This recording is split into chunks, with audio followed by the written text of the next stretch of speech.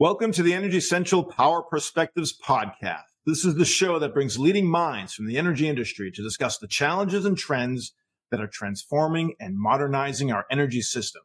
And new for 2024, our listeners can now submit a recorded question. Just go to Power Perspectives on Energy Central and look for the link labeled SpeakPipe. We may select your question and recorded voice to be on a future episode. And a quick thank you to West Monroe, our sponsor of today's show. Now, let's talk energy.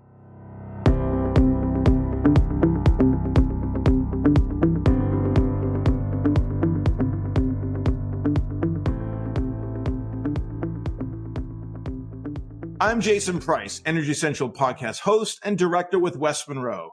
Today, sitting in the Michigan Memorial Phoenix Project at the University of Michigan in Ann Arbor. And with me on the line from Orlando, Florida, is Energy Central producer and community manager, MachH2. Matt, we've got an exciting program. First, I'm sitting on the campus of this year's college football national champion. So congratulations to the Wolverines. Yeah, and also the home of the number one nuclear engineering department in the country. Thank you for that. And second, we are discussing the future of hydrogen and the federally sponsored hydrogen hubs with two of the nation's leading minds on the hydrogen economy. We did have Todd Allen on the show in 2023. So before we bring on our guests, can you give us a skinny, Matt, on that episode and what is a hydrogen hub? Sure, Jason. And you're right. The regular listeners of this podcast will recognize one of today's guests from a few months back in episode number 139 titled Guiding Utilities of the Future via Energy Market Analysis. And in that conversation, we learned some of the collaboration that the University of Michigan was doing with Idaho National Laboratory as it pertains to studying economics, technologies, and more to determine how nuclear can evolve as a part of the overall energy sector. And I'll be sure to link to that episode in this episode's show notes. But today we're pivoting to look at the future of energy from a hydrogen perspective as well, namely via one of the hydrogen hubs selected by the federal government for recent investment. And as the Department of Energy defines them, hydrogen hubs are networks of clean hydrogen producers, consumers, and connective infrastructure, all aimed at fast-tracking the large-scale production and use of clean hydrogen in that future energy economy. Well, thanks for that, Matt. And I have the distinct honor to be in person with Todd Allen on this beautiful and historic campus. And I'm here because this winter, the U.S. Department of Energy made its long-anticipated selection of hydrogen hubs across the country. The Midwest Alliance for Clean Hydrogen, referred to as the MachH2, is one of the 7 selected hubs that will help coordinate and jumpstart a regional hydrogen economy. The University of Michigan is one of the key participants in the MachH2, and leading this at the university are my two guests. So first, let me introduce Professor Todd Allen. Todd is the department chair at the University of Michigan's Department of Nuclear Engineering and Radiological Sciences and the founding director of the Fastest Path to Zero initiative. Professor Allen, thank you for hosting us today. Yeah, really glad to join you again. And Todd and I are joined virtually by one of Todd's colleagues in the University of Michigan's hydrogen team, Professor Greg Keoleian. Greg is the co-director of MyH2, and that's My as in MI for Michigan, the university's cross-campus center to create hydrogen solutions that accelerate the clean and just energy transitions. And he also has served as Michigan's Peter M. Wege Professor of Sustainable Systems since 2001. Professor Keoleian, welcome to Power Perspectives Podcast. Glad to be joining the program today. Let's get started, gentlemen. So government funding aside, both of you have been studying H2 for a long time. Greg, I'll start with you. First, please describe where are we today with hydrogen and what is needed to get from where we are today to a future where hydrogen is an integrated part of our energy system. And second, do you feel the federal effort with the H2 hubs is going to get us there? Sure. So I'll give you a quick overview of hydrogen today. It's primarily used as a feedstock for petroleum refining, the chemical industry. There are some fuel applications in buildings. They're used in forklifts, fuel cell buses. About 10 million metric tons a year are produced in the United States, and that's currently done by steam methane reforming of natural gas, which generates a lot of carbon dioxide emissions, which therefore problematic, like 7 to 10 kilograms CO2 per kilogram of hydrogen. But hydrogen could play a really important role in decarbonizing economic sectors in our transportation, industrial sectors, where particularly electrification is problematic. But in order to decarbonize, we need to shift from steam methane reforming to using clean electricity, renewables, nuclear, to split water via electrolysis to make hydrogen. And then we need to expand our production of clean electricity. And then there are various end-use applications, such as medium heavy-duty transportation. There's applications in aviation, shipping, and various industries where electrification is problematic, particularly with providing process heat. Chemical industry, glass making, cement, steel production. And we're now at the point where making progress in terms of technology readiness for these applications. And this is where the federal investment is critical to help with demonstration and deployment to then guide the scale up of the technologies that are effective, and also provide support for infrastructure in terms of moving the hydrogen from production to end-use applications. Thank you for that, Greg. Todd, I want to ask you a question about what Matt had shared in the introduction. You had spoken on the previous episode about the work around the study of future energy systems and the role that H2 could serve as we decarbonize the economy. The hypothetical has now become the reality with MachH2. Can you give us an overview of what the pitch was for MachH2 and what it means to the work you all are doing officially to have DOE backing? Sure. Yeah, thanks. So everyone understands, Congress appropriated $8 billion to try to kickstart the hydrogen economy. So as Greg mentioned, that's production, transport, and use. And they set aside $7 billion to create these hydrogen hubs. And the idea behind the hubs, it's definitely focused at industry, deployable technology, not a research project. They were meant to be regional, and it was meant to sort of get beyond the chicken and egg problem. You can imagine if you want to use hydrogen as an end use, you need somebody to produce it. If you want to be a producer, you want to make sure you've got people that are the end users. And the idea was put a lot of federal funding behind that to get things moving. Right? So they put out $7 billion. These are going to be regional hubs. They had to include production, transportation, and end use. One of them had to have a nuclear component. One of them had to have a carbon capture and utilization and sequestration component. The others weren't restricted. And so around the country, many consortia came together, different project ideas, and they whittled it down from probably about just short of 100 in the beginning to the 7 finalists, and they're all regional. And so MachH2 Hub, right, has industries that are primarily focused in Illinois, Indiana, and Michigan. And they've got a nuclear component, Constellation Energy, which runs the biggest nuclear fleet in the U.S., and BP, who would do carbon capture utilization. And then a lot of focus on the end use on transportation, some on industry, but also transporting, right? So you can see that the idea is that the DOE funding provides that little extra impetus to help industry start producing hydrogen, right? And you want to do it regionally. And this is just one of the 7 teams around the country that formed to do that.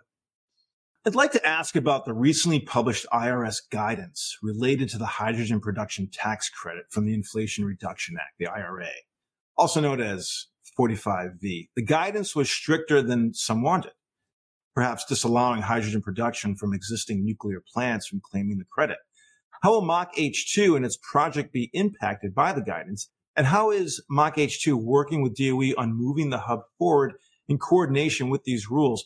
Todd, why don't we start with you and then Greg can chime in. Yeah, so just so the listeners understand, the idea with 45V is you're going to get production tax credits.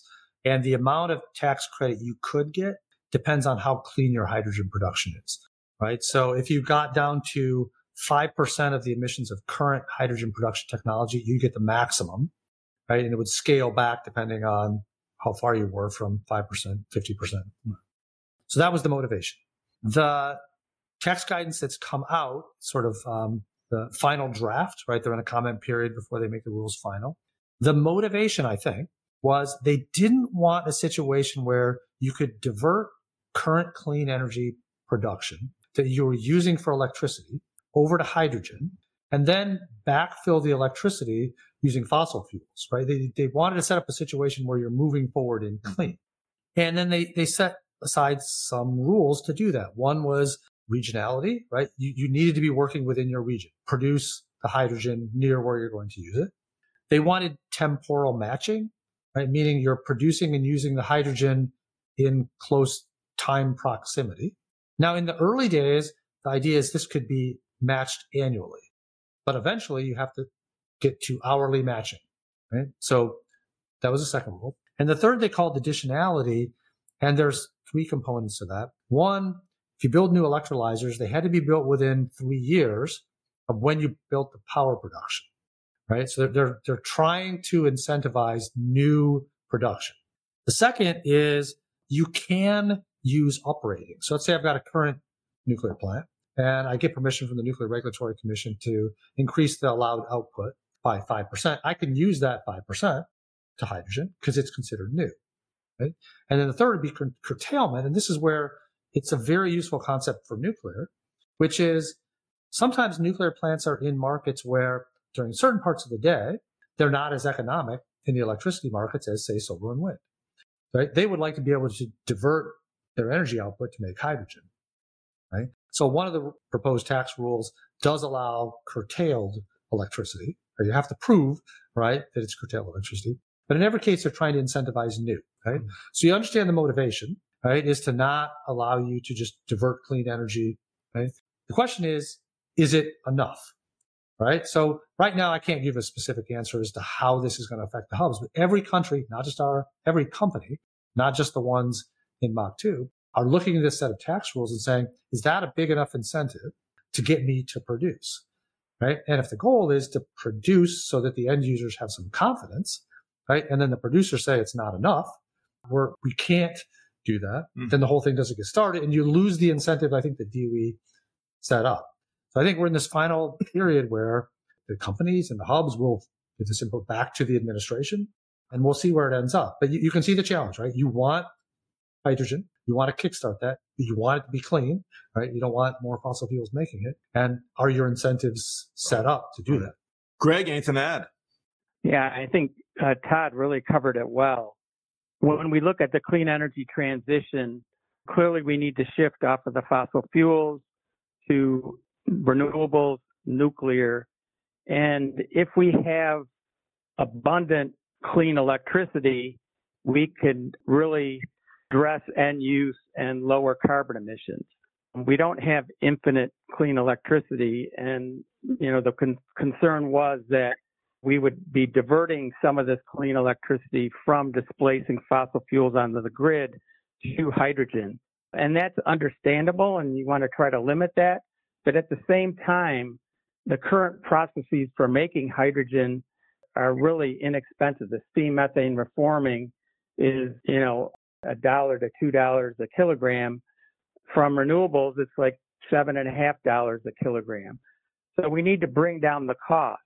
To bring down the cost in terms of production, we need to demonstrate, deploy, through economy of scale, improve and reduce costs and make things more efficient.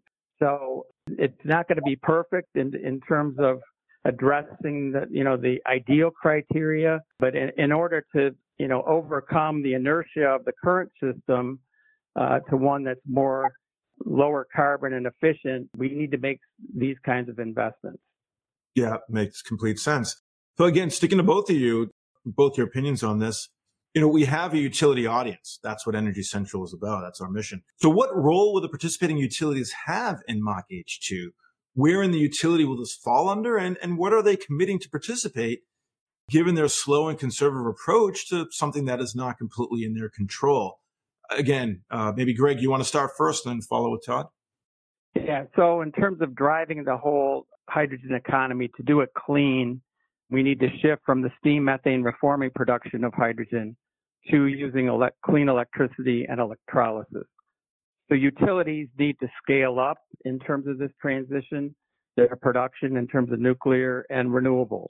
And then it's a matter of doing this economically. So it's really understanding the services and electricity. So you could feed your electricity supply into the grid. You could use it to produce hydrogen. And you also need to also manage your loads on the grid, your other loads on the grid. So I think there's a lot of learning that's going to take place with this demonstration and deployment. The other is we need to store hydrogen. Utilities have a lot of knowledge and experience. Many are involved in electricity and natural gas. We store natural gas today. We need to learn how to store hydrogen. In Michigan, for example, we store, there's opportunities to store hydrogen in salt mines. So there's a lot with regard to the production, and then utilities need to really look at what is the end use, what are the takers of the hydrogen, and where are the opportunities there. And the industries are looking at what is the cost relative to the current supply of fuels. A lot of these industries are using natural gas today, but again, we got to shift from natural gas to low carbon fuels like carriers like hydrogen. But economics really is a key factor in business decisions. But this transition has to happen. You know, we're in a climate emergency. We need to make the shift. So the earlier we develop and demonstrate, the better we're going to be in terms of addressing the climate crisis. Greg, staying with you for a moment, you know, as we mentioned, there are 7 of these $1 billion hydrogen investments across the country. You know, share with us what distinguishes MachH2 from the others, and why do you feel yours is best served to fulfill the goals set?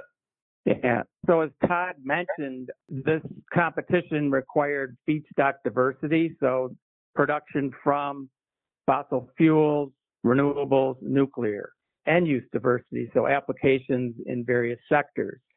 I think one of the things that's unique about this hub that's exciting is we have nuclear power as a source for electricity, for electrolysis. There's also the production using fossil fuels with carbon sequestration, carbon capture and storage. And there's some renewable as well. And then I think what's really relevant to our region is a lot of the end use application is emphasizing transportation. So programs, for example, projects in Michigan that'll be launched include an initiative of Michigan Infrastructure Office, Truck Stop the Future. So we need to shift in terms of transportation from diesel of heavy-duty trucks, medium-duty, to carriers such as hydrogen. So that's a big part of this program in terms of the state of Michigan with the hub. There'll be more fuel cell buses deployed in Michigan. They have a bus now. They're adding a couple more, but many buses coming online with this hub. And then American Center for Mobility will be producing hydrogen for fueling trucks.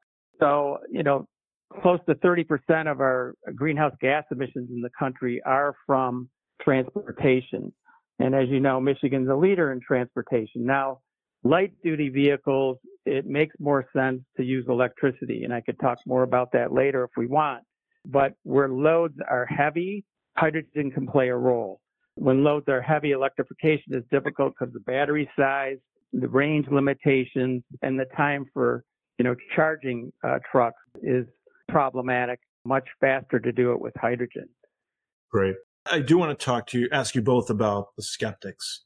For those who push back on hydrogen, worrying about, the aspects like cost, safety, and how clean it really can be. So would love to hear what your key messages are to answer that or address that. And why are you confident in the future of hydrogen, even with the challenges and perhaps risks that lay ahead?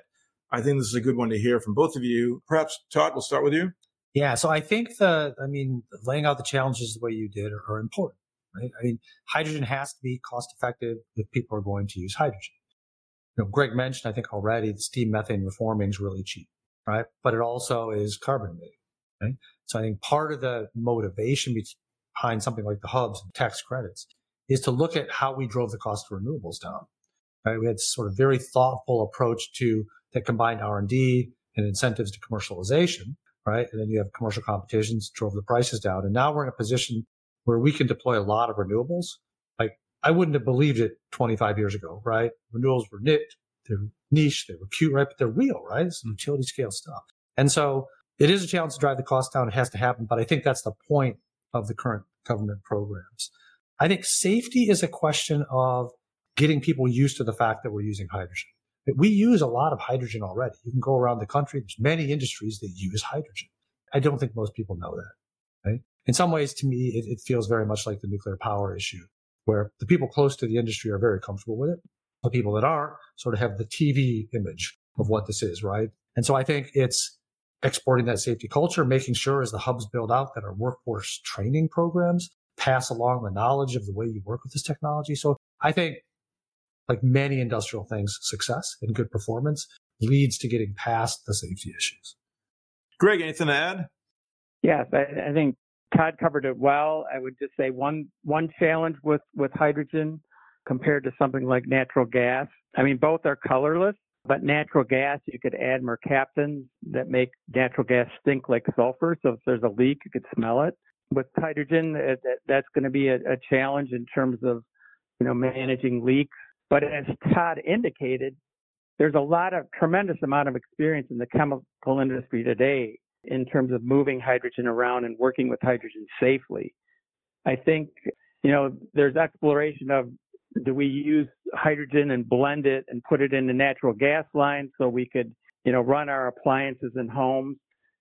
There, I think we really need to think through, does that make sense from in a long-term perspective? Because we have to get off the natural gas. And there are limits of how much natural hydrogen could blend with natural gas.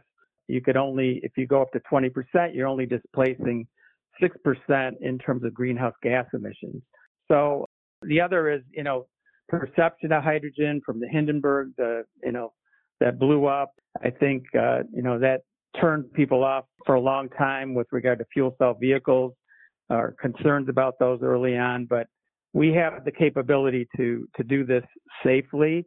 And it's just, as Todd indicated, there's a cost issue. And again, we got to drive those costs down through demonstration and expanding deployment and scaling up. Yeah. Well, let's talk for a moment about the impact on local economy. And since we're in Michigan, I'd love to hear your thoughts on the impact that hydrogen will play on the state economy here. So do you think this is the start of perhaps Michigan becoming known as a key hydrogen ground, like it long has been at the heart of the auto industry? And what are some of the concrete impacts they're expecting? And will it sustain well into the future? Greg, I believe this is probably more in your domain. Yeah, we've done a lot of research on transportation over the last few decades. And, the state is really a leader in transportation. And, we were with the internal combustion engine vehicle for 100 years, but the industry here has been doing pioneering work on fuel cell vehicles, electrification. With light duty vehicles, they're really looking at fuel cells, but then battery costs have come down. We've improved the efficiency of batteries. So the industry is really focusing on electrification for light duty vehicles. And it makes a lot of sense from an efficiency point of view, too. With hydrogen, again, there's opportunities with medium and heavy duty vehicles where electrification is problematic. And maybe I should just, share quickly. We take electricity, we charge a battery, we power the wheels. And it takes about 1.5 units of electricity to produce 1 unit, drive 1 unit to the wheels.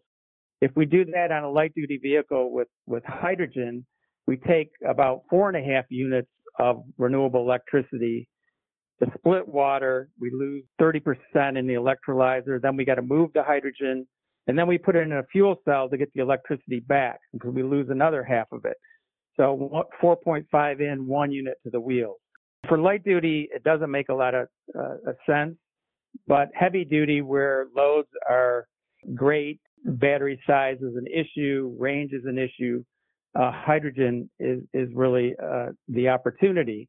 And the industry here is really, focused on developing these vehicles, developing components. Michigan is a leading manufacturing state. A lot of industries, grew up just related to mass production and, not just automobiles, but just the techniques really went into furniture, went into appliances and things like that where we're leaders. Same opportunity here with regard to hydrogen. The hydrogen economy equipment is needed, like electrolyzers. And we have major investment coming into the state, gigafactory to make electrolyzers. GM is doing a lot of work on fuel cell production, and not just in terms of ground transportation, looking at aviation, rail. We have various industries that are dealing with storage, dealing with dispensing, the transport of hydrogen. So there's really a lot of opportunities in terms of the supply of equipment, of infrastructure that's needed to support transportation and hydrogen. And we have our Michigan Economic Development Corporation, our State of Michigan Infrastructure Office, City of Detroit. They're all working on supporting programs to demonstrate and deploy hydrogen in the state. So when you have industry money coming in, you have government support, there's really an opportunity to become leaders. And I do see us playing a leading role in a hydrogen economy, particularly focused around transportation. Yeah, that's exciting. It sounds like a tremendous opportunity. Well, it's also been a tremendous learning opportunity to be here today to talk to both of you about this massive undertaking that you're leading. Really fascinating discussion. And Todd, you may remember from our lightning round from the previous episode that you were on, but Greg, to catch you up to speed on what we do next on the podcast, we're going to throw a few questions and your responses should be kept to one word or phrase. It gives us an opportunity to learn a little bit more about you, the person, rather than the professional. So are you both ready, gentlemen? Ready. Thumbs up. Okay. Todd, we'll start with you, and then Greg, you can follow. So let's dive in. So Michigan's Governor Whitmer has asked you to pitch a new slogan for the state. What would it be? All right. So our current license plate slogan is Water, Winter, Wonderland. I'm going with Water, Winter, Wonderland, and we're keeping it that way. Thank you. I like it. Greg? I'm going to focus a little around hydrogen. I'm going to say Michigan drives innovation and hydrogen-based climate solutions. Okay. For first-time visitors to the Michigan campus, what would you recommend this person visit? All right. Clearly, the country's #1 ranked nuclear engineering department. But if that's not your thing, I'd say the behind-the-scenes Michigan Stadium tour. I've heard that's pretty fascinating. Greg? And we're a leading school for environment and sustainability, and you could come visit us to see our work on energy systems analysis. And I'm going to add one more. We got a pretty cold winter right now. I'd recommend going to the University of Michigan Botanical Gardens, MachH2 Botanical Gardens, and check out the conservatory, the greenhouses, and warm yourself up. Do you have any hidden talents? I'm going with running slowly. Okay. Greg? Growing large quantities of garlic in my front yard garden. Is there someone in your field, someone who may have influenced you or the field that you may not have received his or her due recognition? Now's the chance. Who would you like to honor and why? All right, so I'm going to stretch your question a little bit. I'm going to go with the Pips. Remember Gladys Knight and the Pips, the 70s singing band? Gladys Knight, she's famous, great singer, but it made it. She had these group of people behind her, right? They didn't get the fame and fortune, but Pips are clearly important for the success of an organization. Shout out to Pips. Okay. Greg? I'm going to focus on my academic training, and I'm going to call out Professor Bob Cadillac that taught me mathematical modeling of chemical processes, which is really the foundation of my career. And I'll just point out one example of things he taught us to do. So he would come into the room with odd sort of projects, like sticking an ice cube in a cup of hot water, and he'd tell us how many times would the ice cube flip before it would melt, and we'd have to model that. And so shout out to him for teaching me how to model complex systems. Okay. In 10 and it years, takes about 5 flips, by the way, to 5 flips. Okay, I'll make note of that. In 10 years, the hydrogen hub matures and evolves and is part of the fabric of the economy as planned. So for each of you, what comes next? I'd say 10 years, probably retired and cheering all the students I helped become world leaders. Like that one. For me, I'm riding a fuel cell bus to campus to attend a conference at Hill Auditorium, and I'm taking a hydrogen-powered train to vacation in northern Michigan. Fantastic. And lastly, something that we're a little unconventional, but we're going to ask it anyways. And we're giving you the opportunity to challenge a future podcast guest. What's one question, energy focused or otherwise, you'd like to post to appear in the lightning round of a future episode? All right. I'm staying thematic, and my question is, who are your pips? Greg. I'm kind of boring, but mine is, what do you do personally to reduce your energy and carbon footprint? Fantastic. Nicely done. For decision makers in the world of energy, what message about hydrogen energy and its deployment do you hope they take away from today's show? Greg, let's start with you. So we're in a climate emergency. We need to accelerate clean energy transitions. So we really need to pursue these hydrogen solutions. And I'd emphasize focusing on technologies where there's a high degree of efficiency. The economics are going to sort themselves out. We should really look at thermodynamics and pick those technologies that have a promise to do things efficiently in the future. Thank you. Todd? Yeah, I think mine, similar theme. Hydrogen will be an important energy carrier in a net zero world, and we should incentivize its use and be very thoughtful about where it provides the best value. I also enjoyed being part of the program today, and I'll just call out to the audience that we have a number of resources on hydrogen and on our MachH2 website, and one in particular is a fact sheet. It's a 2-pager that has dozens of statistics about hydrogen, the hydrogen economy, how it's produced, distributed, end-use applications, strategy, and policy. So you might want to check that out if you want a quick summary of some of the key stats that we talked about today and ones that we didn't. Thanks. Absolutely. And we'll also make sure it's in the show notes. So thank you. This has been a wonderful conversation, and I thank you both for joining us today. And I'm eager to see the types of comments and questions our Energy Central community will share in response. So we'll look out for that and hope you hop back on to respond to them in the dialogue section of the website. And until then, though, we just want to thank you for sharing your insight with us on today's episode of the podcast. Yep. Always glad to join the conversation with you, Jason. Thanks a lot. I really enjoyed it.